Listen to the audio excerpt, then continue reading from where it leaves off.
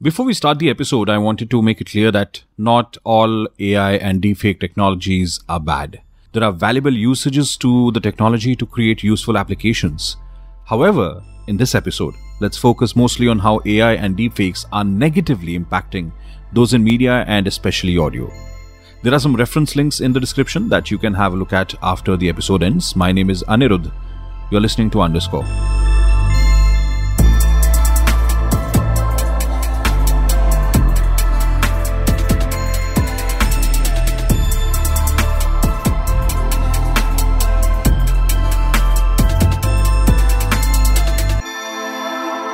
Trust is the glue that holds the world together. How do you trust someone? It's the identity of the person and their actions combined together that builds the trust. But in a digitally connected world where meeting or seeing someone face to face is not always possible, how do we confirm the identity of the person we see online? It's one of the most basic requirements of creating and maintaining trust. Deepfake is a video and audio of a person that closely resembles them but is not them. Deepfakes are also about creation of a face with artificial intelligence and machine learning which does not belong to any individual but is made up of features of many faces merged together.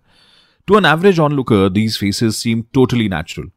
These are called hyper-realistic digital forgeries. This has made possible for anyone, including you, to swap someone's face and voice into a video and make it seem like they said something they in reality did not. There are tools available online for free.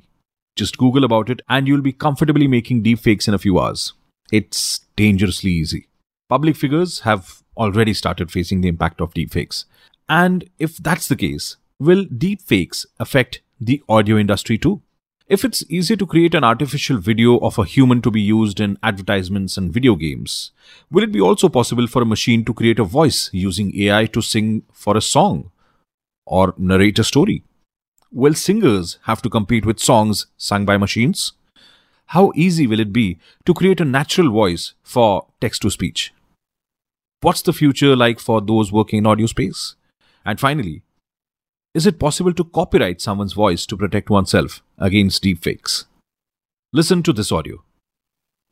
We're entering an era in which our enemies can make it look like anyone is saying anything at any point in time, even if they would never say those things. So, for instance, they could have me say things like, Killmonger was right. This is not Barack Obama. You're hearing audio from a deepfake video BuzzFeed uploaded to YouTube in 2018 to educate people about the dangers of it. The voice you hear is of comedian Jordan Peele. As I mentioned earlier, the link to the video is in the description. You can check it out later. Word of a person carries a lot of value in this world. Politicians and women have been the broad target of deepfakes till now. Journalists and news organizations will be fighting a lot more deepfakes and AI-generated fake content in the future. I wanted to get a perspective from a journalist on this, and I spoke to Prateek Sharma, who's a senior journalist. This is the conversation. My name is Prateek Sharma. I'm an audio journalist, a former radio presenter and a TV presenter. I run an audio content company called Motormouth Media. Motormouth Podcasts is our flagship vertical within Motormouth Media. So, audio journalist, podcast network, editor-in-chief, and all things audio, basically. Prateek, when was the first time you saw a deepfake? There is a very famous clip of Jack Nicholson from The Shining, where they deepfaked Jim Carrey's face onto Jack Nicholson. And it just felt so real. For one moment, I felt that maybe they have reshot the entire sequence. And Jim Carrey has done such a brilliant job at not just imitating Jack Nicholson's expressions and his manner of speaking, but also his voice. And later, when I was told that this was not actually Jim Carrey, this was his face deepfaked onto Jack Nicholson's face, it was fascinating, but then it was also scary. Deepfakes and AI are absolutely impressive, but I'm sure they'll be used in the wrong way too. Throughout history, we have so many examples where any new invention which was made with the intention of bettering humankind, a lot of those inventions have actually been misused more than they have been used.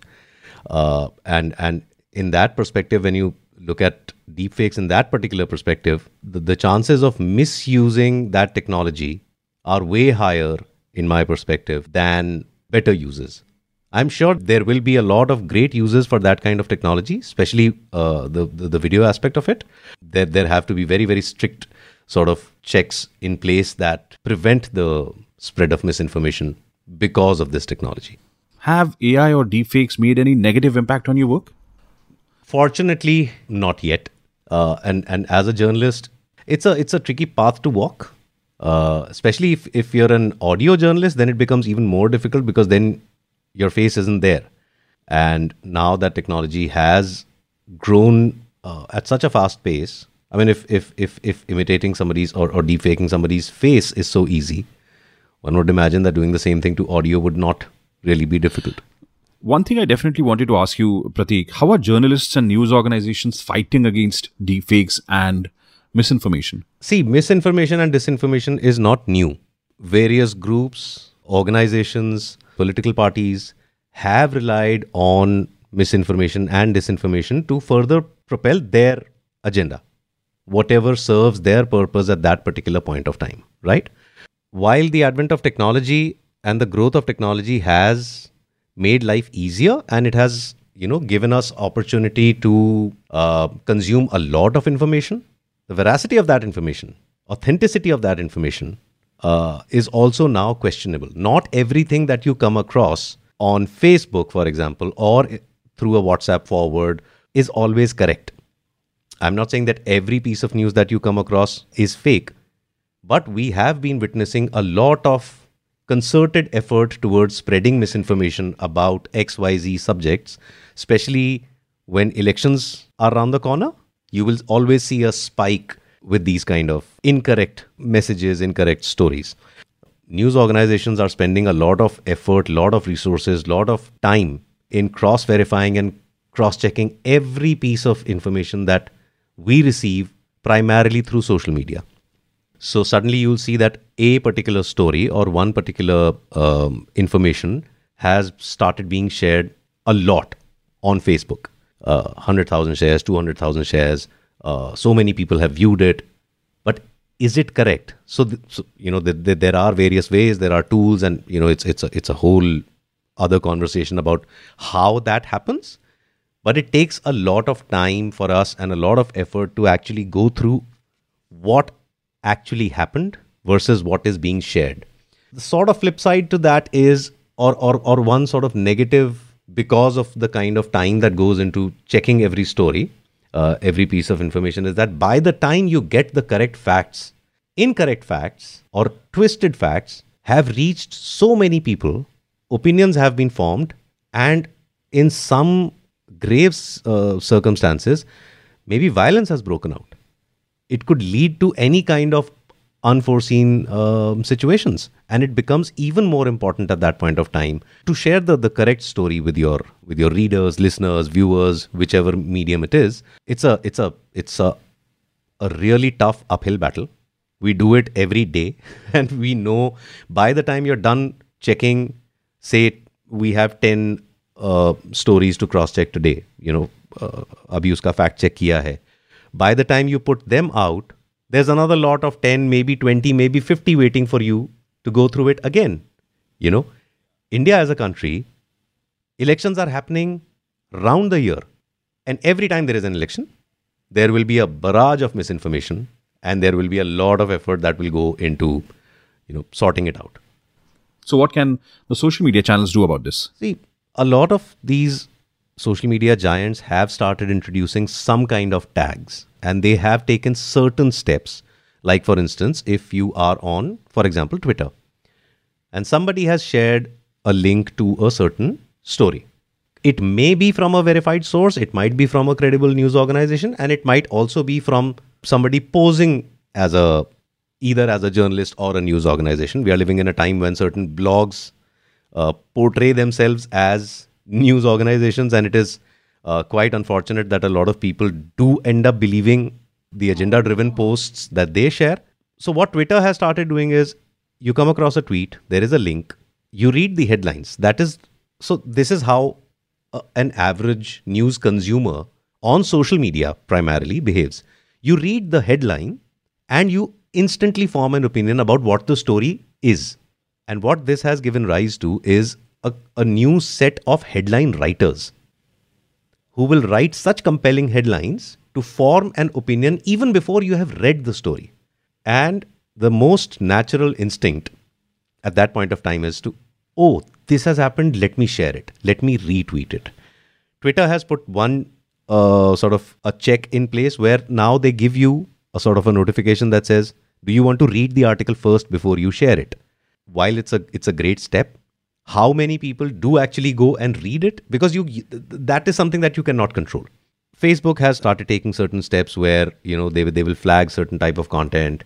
This is happening more on Twitter, and I see a lot of action happening on Twitter towards battling misinformation. Effectiveness of those efforts, I'm not sure how effective they are, because misinformation still finds a way to reach people. It's a really difficult sort of battle to fight. Now, this poses a very interesting question, Prateek.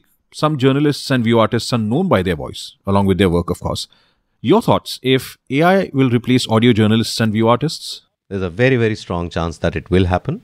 In fact, there are quite a few services that let you negate the need to hire a professional voiceover artist. You paste your script, you choose the voice that you want, you choose the accent and the dialect that you want, you choose the pace at which you want that script to be read, and in what mood do you want that script to be read. Within few minutes, you have audio, which you can use. And now you have removed that human aspect of recording the script. In my experience, the kind of tools that I have come across so far, none of them really sound very human. Having said that, the pace at which technology is developing, it won't take long before those tiny sort of issues are also ironed out. And then you have such a brilliantly mimicked artificial voice that it is difficult for you to differentiate. And of course, it poses a huge problem for people like us, and as you very rightly mentioned, so certain journalists become known because of how they speak, certain keywords that they use, certain phrases that they use, the way they present a story, which part of the sentence or which part of the phrase do they highlight, and how do they do that? And with machine learning and artificial intelligence, becoming better and better every day, it is going to become a problem. I hope it doesn't. I hope people have that sort of a sense to pause for a bit and say that, this is not really sounding like the person that we're used to listening to. And even if the voice matches, Anirudh, I feel even if these machine learning tools, if they match the voice also, what they won't be able to match is content, is what you say. They will be able to copy your voice maybe 99%. They might be able to capture the tonality and how your speech flows. But they can't tap into your mind. So for example, ex-journalist speaks about a particular topic in a certain way, and suddenly you come across an audio that claims that this is the same journalist, but is speaking in a completely different sort of tone. And that is something that I feel consumers of news will have to pause for a bit. See, the temptation to share is always very, very strong.